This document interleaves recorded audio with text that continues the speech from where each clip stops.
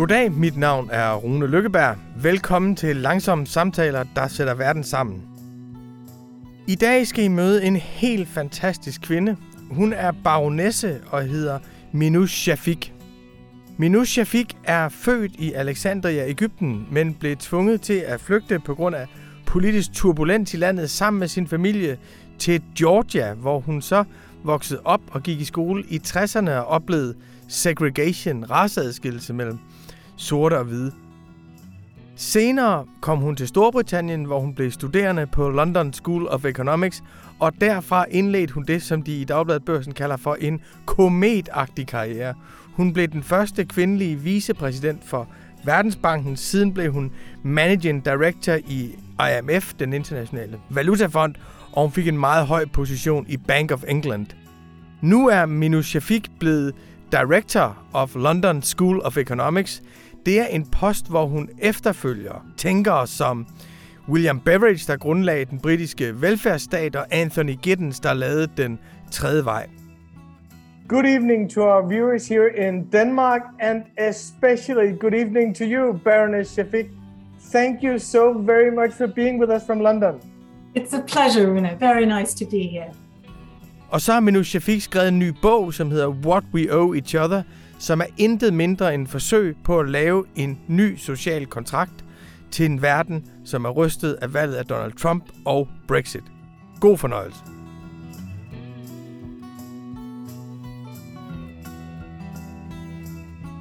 First, I want to ask you about London School of Economics, because we know London School of Economics here in Denmark as this just brilliant intellectual place of Hayek, Beveridge, and Anthony Giddens, of course. And I will recommend all our viewers tonight to follow the public lectures of London School of Economics, because that's just a way to follow international ideas. And you're the director of London School of Economics.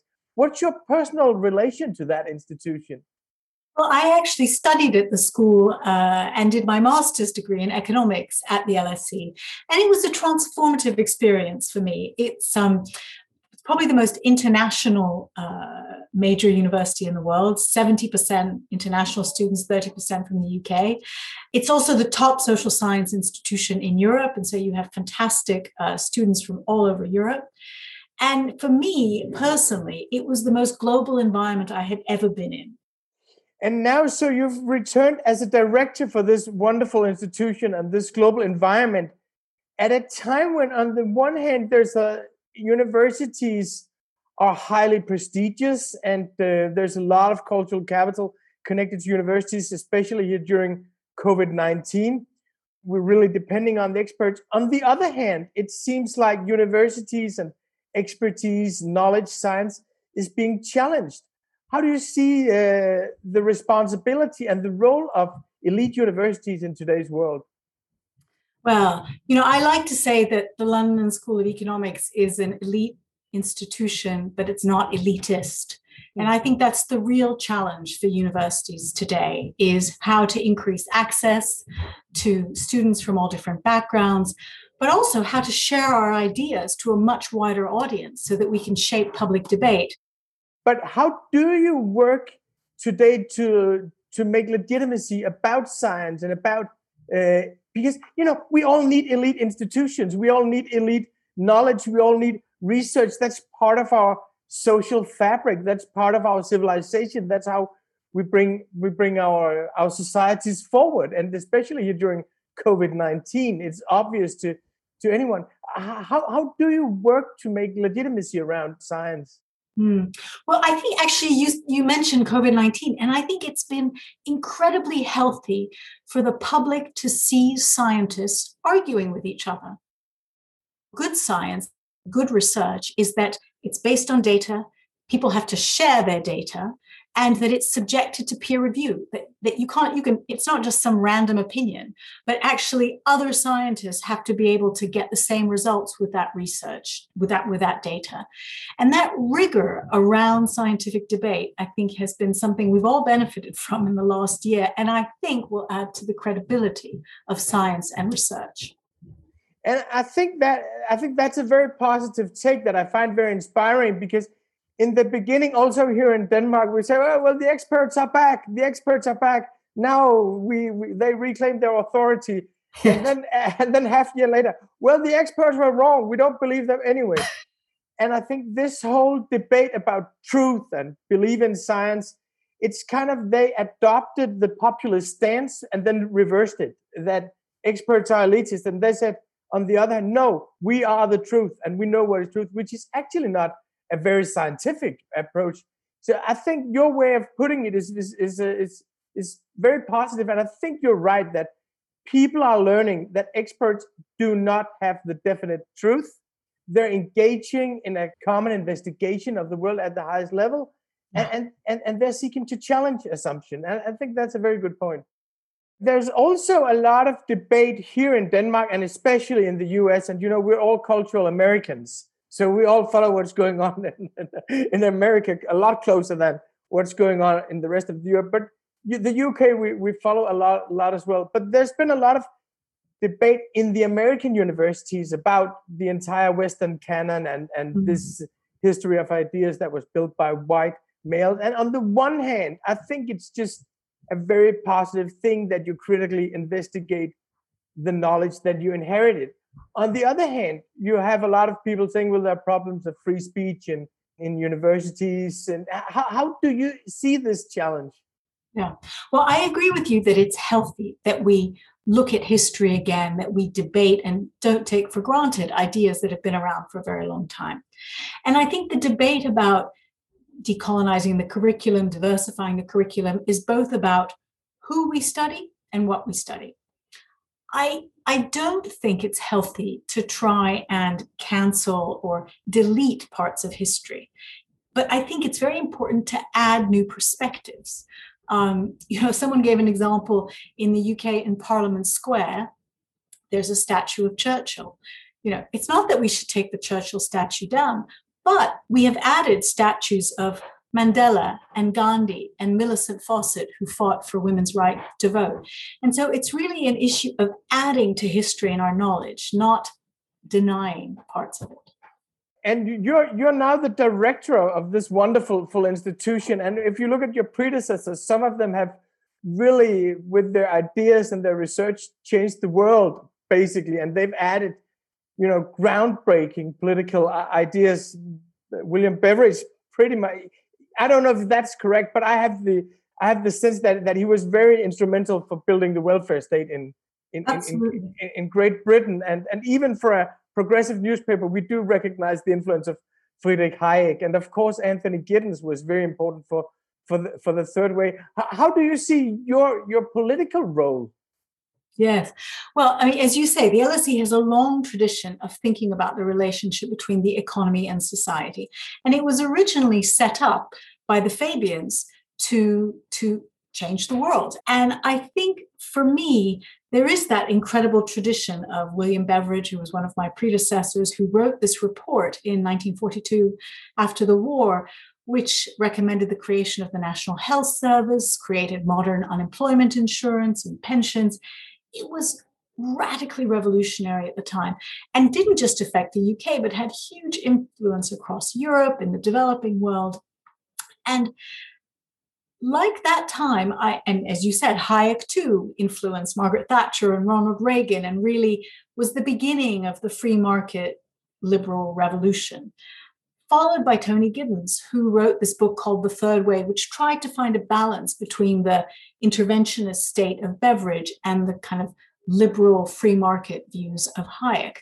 And The Third Way influenced Tony Blair, Bill Clinton, Thabo Mbeki, Gerhard Schroeder, a huge number of kind of social democratic politicians.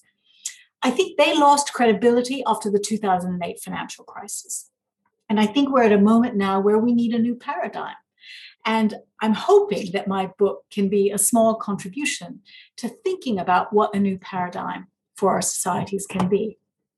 And the reason why I ask you and compare it to your predecessors is because this is an enormously ambitious book. Really, it's addressing a new paradigm from the cradle to the grave, from bringing up children to looking at the work span of 60, 70 years, something I never imagined before I read it in your book, what kind of challenge that is for education and what kind of challenge that is for divisions in in society as well. It's an enormously ambitious book. I don't know how you managed to process all that knowledge and formulate into something that's really readable. And I read it in a wonderful afternoon this Saturday. I didn't do anything else that afternoon. I should say that. But it's really it's well written and well thought, but it's also very, very ambitious. How do you see this new paradigm emerging? Yeah, well, I mean, I'm glad you found the book readable. It was, my ambition. I was worried about it being overambitious to try and look at how our societies organize everything from raising children to caring for the elderly. But I thought by making it from cradle to grave, it would help people identify with it, because those are things we all experience: childhood, education, work, and old age. And I hope I was able to digest a huge amount of knowledge, not just from me, but from my colleagues at the LSE and from all over the world, to help people imagine a new possibility. I originally started writing the book after 2016, or at least thinking about the issues after 2016. And that was the year when we had Brexit, we had Trump, we had populist politicians being elected around the world. And there was a deep sense of anger in politics everywhere. Denmark, too, you saw the rise of populist kind of ideas in politics. And I wanted to understand, why are people so angry? And I increasingly came to the view that they're angry because they feel that the social contract in their society denied them both security and opportunity, that they felt they hadn't been given a fair chance. Thinking about the social contract was a very good way to understand why people were disappointed, and thinking about a new social contract might provide the answers to happier and more healthier societies. Being a leader of an institution like the LSE, do you feel ideologically free to write whatever you think is right? Because this is also a period when people are saying, well, the universities are too liberal, or they're too all progressives, and why aren't conservatives allowed to talk? And what is it like to write a political book at this point of time? Yes, it's a good question. I don't want to be put into a particular box because I wanted readers from all perspectives to read this book. So I hope that a progressive reader would read it and think, yeah, there's some relevant ideas here. And also someone from a conservative background would read it and see that there are relevant ideas.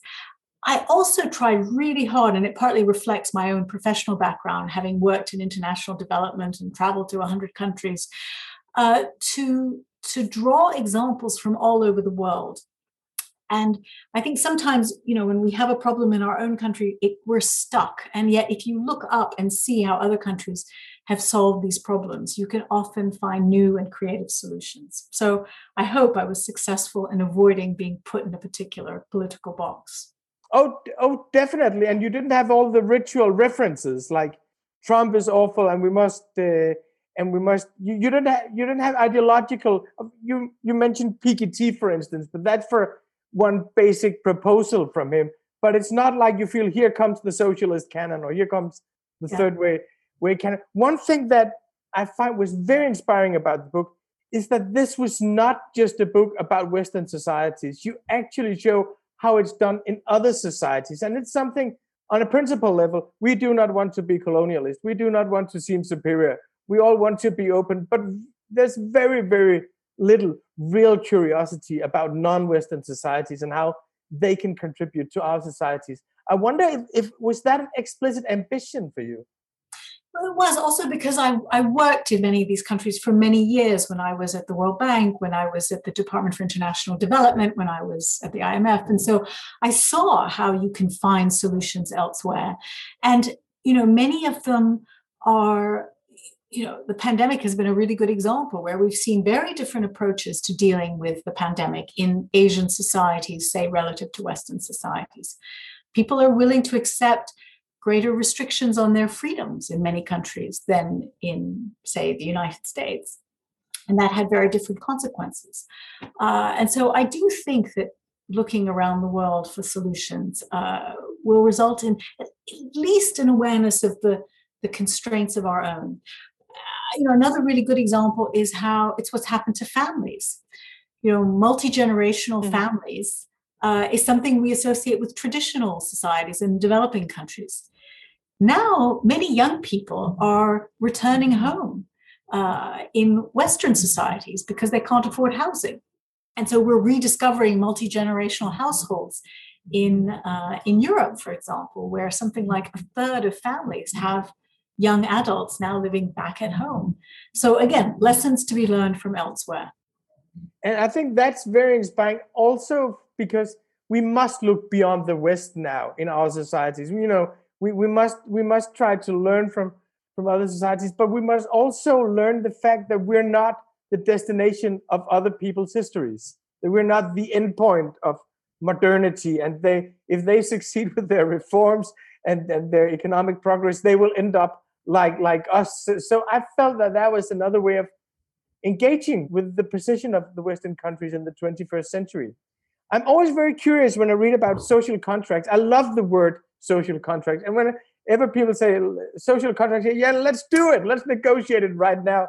But, and I think historically in Danish society, I know who would be negotiating the contract. You would have workers represented, you'd have employers represented, you would have very strong representative parties, you'd have institutions representing all parts of population. But today, and you define the social contract as something that is also part of civil society. It's not just public institutions, it's also norms, it's also ways of living together. And I was wondering, who do you actually imagine negotiating the social contract basically today? Yeah, it's a great question. In many ways, you're lucky in Denmark because you do have a structure for negotiating the social contract. Most countries don't have that. I think most countries negotiate their social contract through whatever political process they have in place. And as a result, you get very different outcomes. Interestingly, in political systems that have kind of winner takes all politics, like the US and the UK, you end up getting social contracts very focused on the majority needs, and minorities can often be left behind. In countries that have proportional representation, you tend to get more generous social contracts because coalition government means you have to look after everyone to maintain the coalition. In authoritarian countries where you have dictators with a handful of cronies around them, you tend to get dreadful social contracts because they feel very little need to look after the vast majority of the population. So it's the nature of the political system and political process that is the mechanism for negotiating social contracts. You put the point in the book as well that in the electoral systems that you have in the UK, the first past the post, you don't have a presidential democracy like the two in the US. It's like they have the worst of the worst with both the presidential system. Worst of both worlds. Yes. So when you look at these great democratic disruptions that we consider Brexit a great democratic disruption. I know you do too, and you've been very outspoken about it.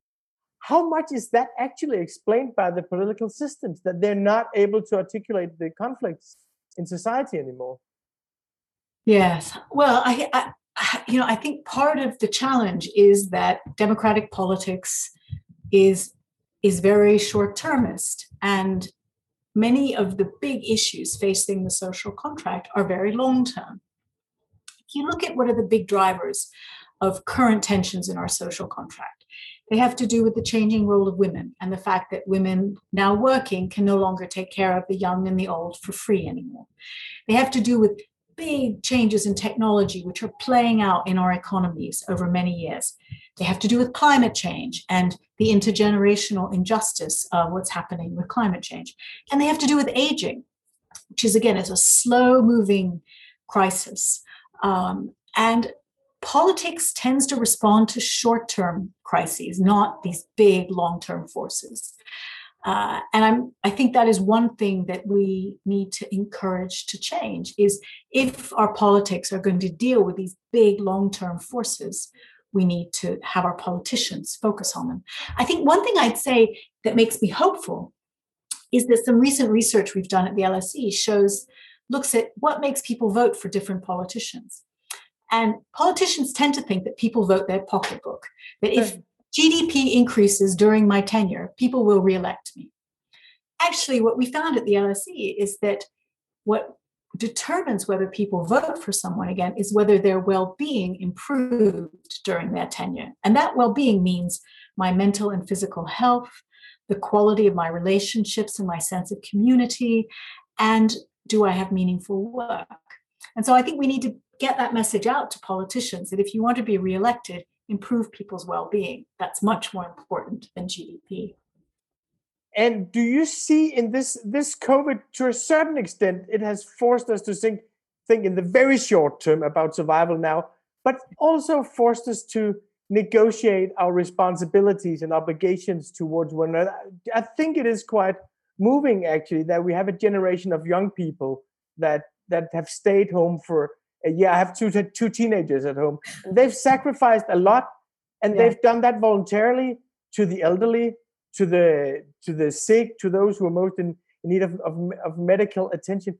Do you see in this COVID experience, which I know plays out differently in different countries, a kind of potential for grounding a new social contract?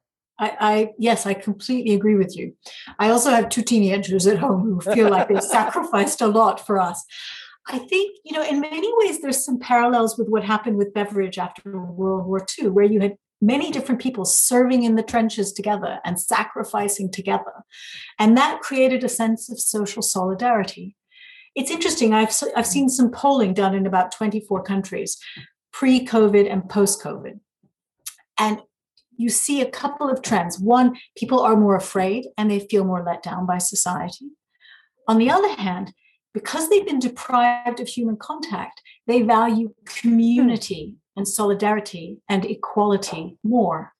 And I think if we can tap into that sentiment, that sense of we really need each other and we owe each other more, I think there is an opportunity for a better social contract.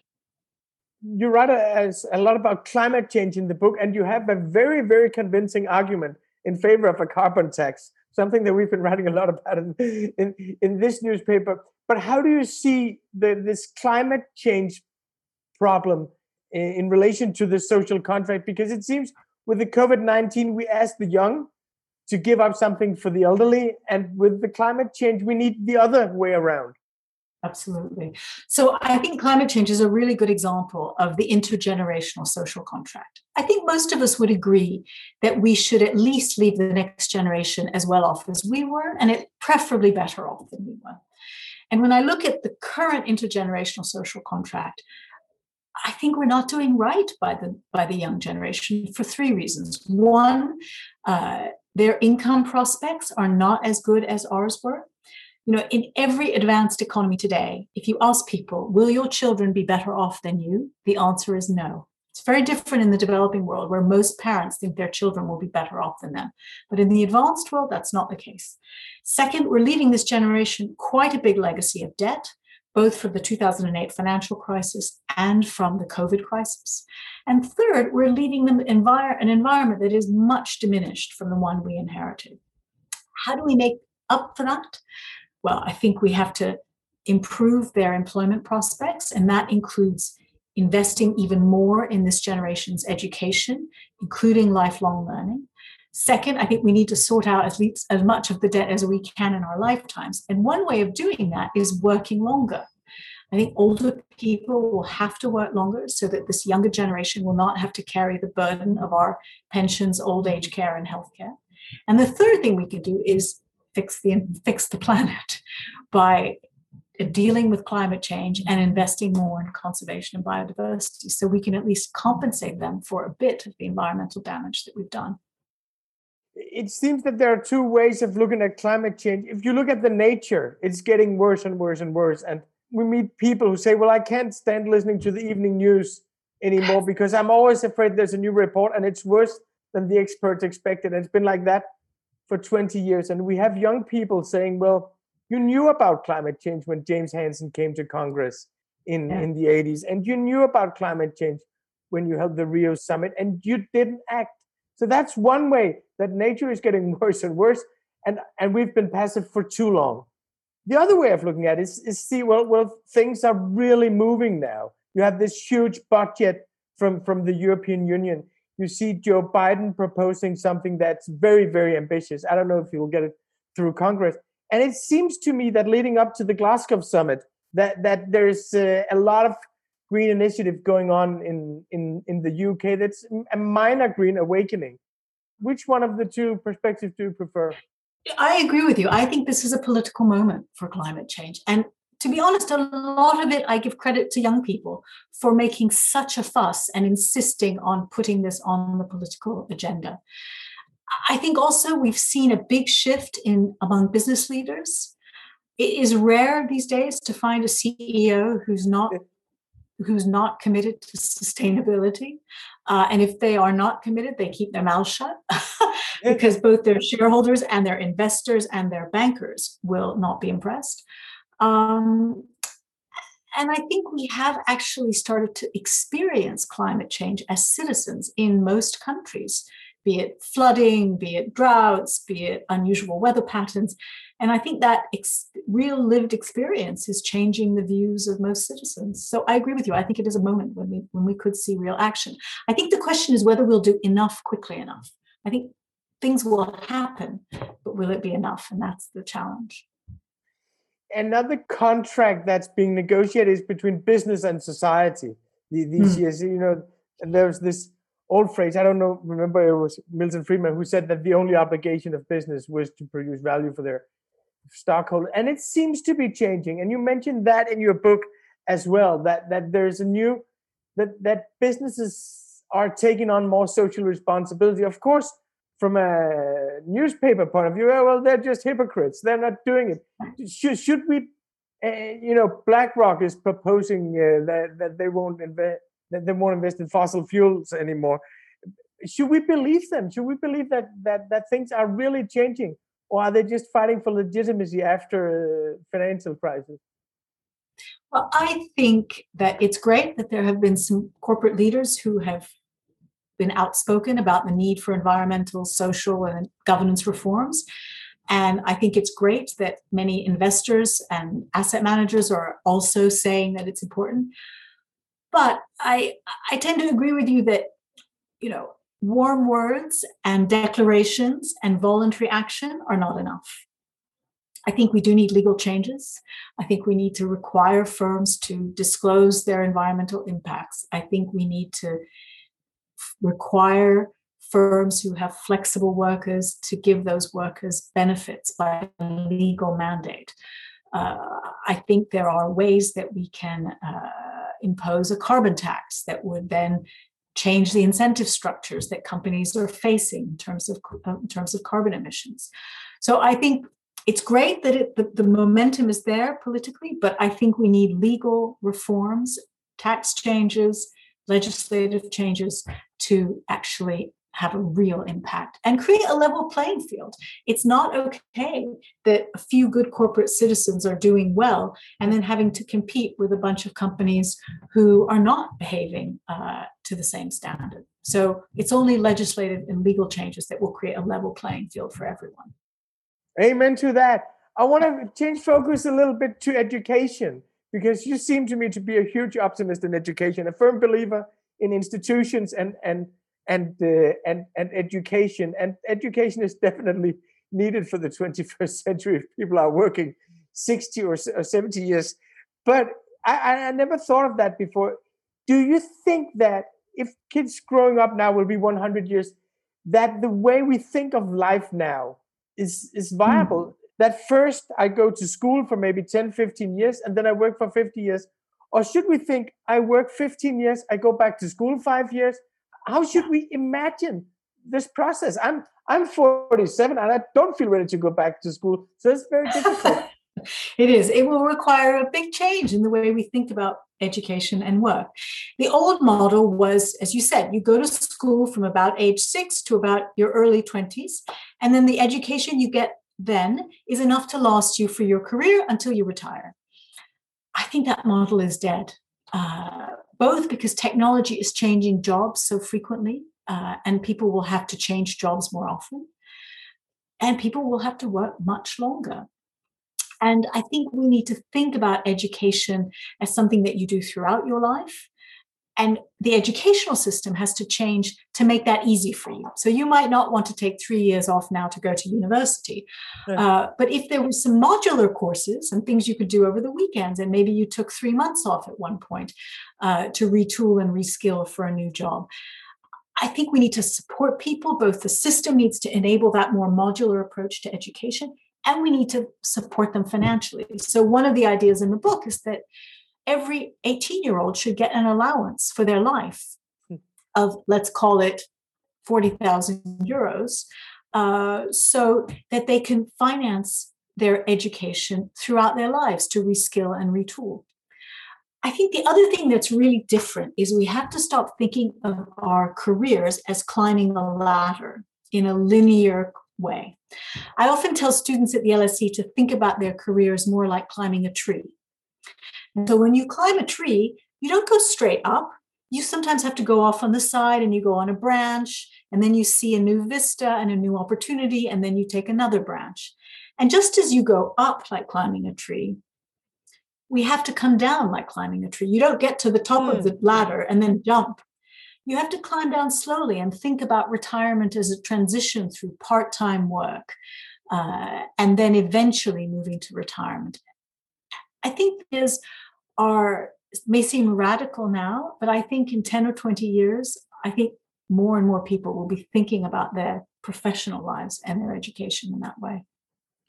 And I think they are, I should say, we will be more open to thinking about that when we think of how many years are ahead of people actually just working. But there's another very important point in your book, which is that those who do well in school, they tend to enjoy going back to school. They tend to take it. But those who did not enjoy going to school, you can give them an allowance or you can give them access, but they're not taking it. So it seems to me that education was a vehicle of social equality in the 20th century. It was a vehicle of social mobility. It seems in the 21st century, education is also driving us apart and creating new divisions in society.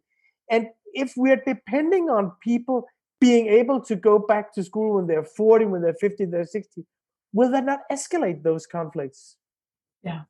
There is a real risk unless the education system changes to provide learning opportunities for people that may look different than what we currently have as school. What the research shows around what are called active labor market policies, which Denmark is better than most countries in, is that the way you teach adults is very different than the way you teach young people. There's actually a separate word for it. When we talk about young people, we talk about pedagogy. Yes. When we talk about adults, we talk about andragogy, because leading adults is very different.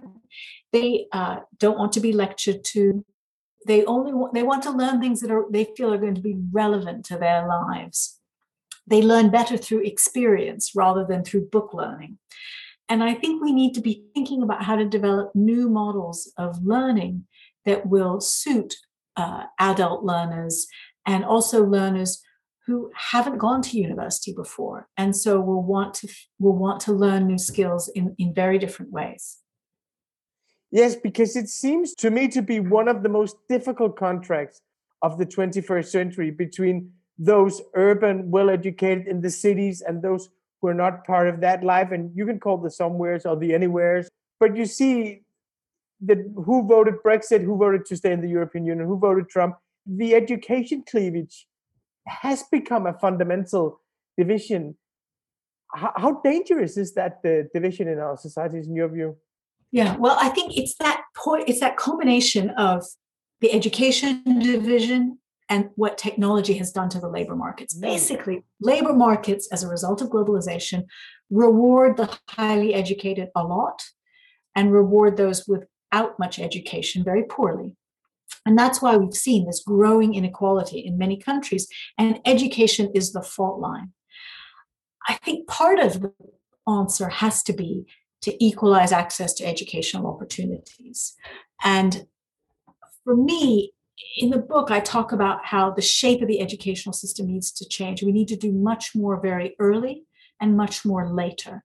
The very early is really important for social mobility because it's actually in the first 1,000 days of life that your brain is developed.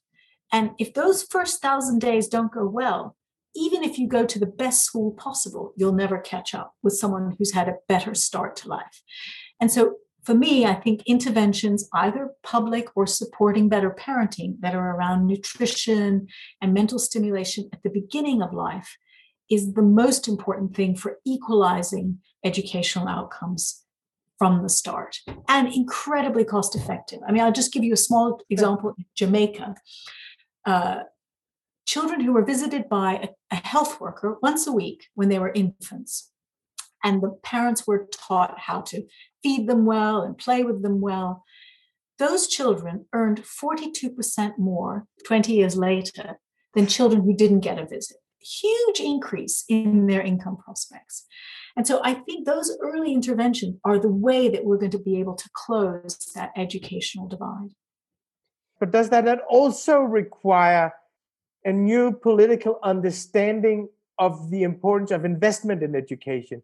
Not just what they call R&D today, not just a growth, but education in a very, very broad sense, and understanding that is a public responsibility. And I don't see that understanding a lot of places. The way you talk about education, which is very convincing in the book, that it's a much larger effort that requires a new political consensus.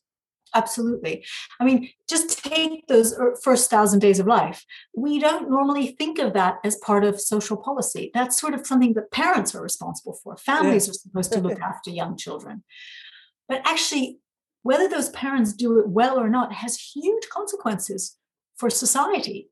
And so supporting parents or providing social infrastructure of early years education, which could be paid for by the state, is really important for society as a whole. And if you don't act then, those children will become unemployed, they'll be dependent on welfare, they'll be unhealthy, they'll commit crimes. You know, the consequences are very severe for society as a whole. So we should care about those early years. And similarly, you know, if people are given opportunities to retool and reskill later in life, they'll contribute taxes, they'll be better citizens, they'll retire later, they'll be healthier. And so again, all of those benefits are ones that we all benefit from. And so a really important message of the book is we owe each other more.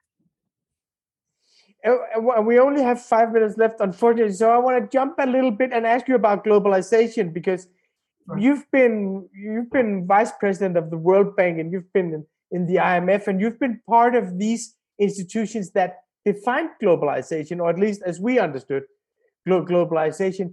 And for decades, globalization was bringing prosperity and development, and people were quite optimistic about it. And there was even kind of an ethic: you don't be a protectionist. That was all about, like being a nationalist. So there was an ethic, and then it turned around all of a sudden, and now both the left and the right are suggesting protectionism, and neoliberalism is a bad word on the left and on the right in America.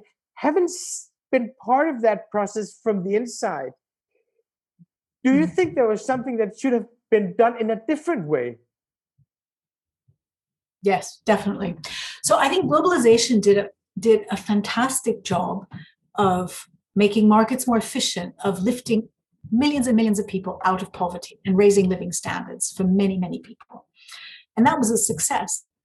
But I think the social contract underpinning globalization failed. And that's why we see the divisions that we see in so many countries today.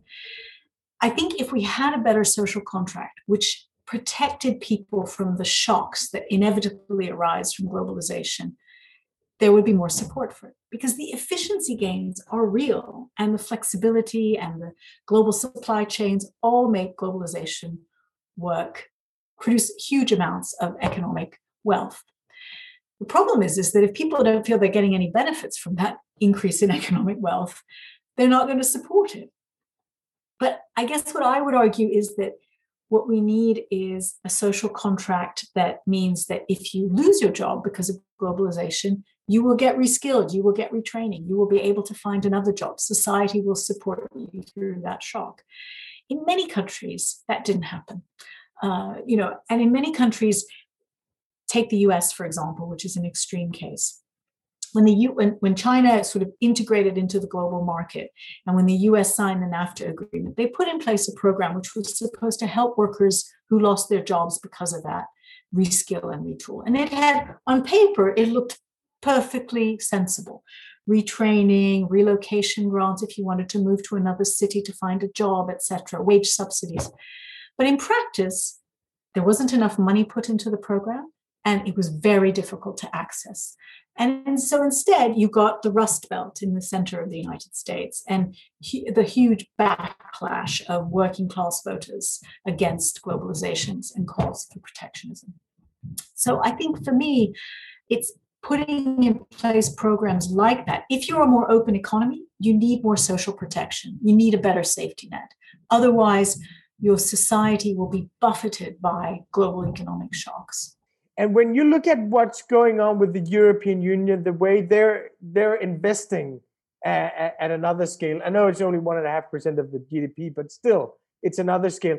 And if you see what Joe Biden is proposing in America, do you think we're actually witnessing a shift in paradigms? Not just that the old one doesn't work anymore, but do you see new policies being developed and put in charge that could inspire us to think that we may be part of a new beginning? Yeah. Well, I agree. I think this is a critical juncture. I think this is a moment when, the pandemic made governments do things no one ever thought possible. Paying the wages of huge proportion of workers who couldn't go to work anymore because of lockdown, paying cash transfers directly to households so that they could support themselves. These massive changes to support firms to keep them afloat during the pandemic. In many ways, the state is back, and people have seen what the state can do. And they also, I think, citizens want protection from big shocks like pandemics. Now, we can't obviously sustain what the state is currently doing now. That doesn't make sense for the long term. But there is a reordering of society that I think could happen. And I'm hoping that some of the ideas in my book give us an idea of what that reordering could look like and how we could get a much better balance of both security for all, but also opportunity for all. And I think if we do that, we could have a social contract where we get the efficiency gains and benefits from globalization and capitalism, but a much better system of social cohesion and solidarity that means all of us feel that our well-being is better. Well, thank you very much. And I want to compliment your book for being an economist who points to factors that are not economical, and that you have problems that are created by certain financial order, certain economic policies, and then you're actually addressing something a lot wider. And that gives us a sense of how much is at stake, but also of how much could be done at this very special moment. Thank you for inspiring us, and thank you for your book, and thank you for everything you're doing at the London School of Economics. Thank you. A real pleasure to talk to you, and I'm so glad you enjoyed the book. Det var min samtale med den første baronesse, vi har haft i Langsomme Samtaler, der sætter verden sammen, Minouche Shafik. I næste uge, der taler vi med intet mindre end en Nobelprismodtager i økonomi. Det er den fransk-amerikanske økonom Esther Duflo, der i 2019 fik Nobelprisen for sit arbejde med at skabe en økonomi, der løfter verdens fattige. Lyt rigtig godt med i næste uge. Jeg lover, det bliver på et højt niveau, og vi får et indblik i økonomien, som vi ikke har haft før her i Langsomme Samtaler, der sætter verden sammen.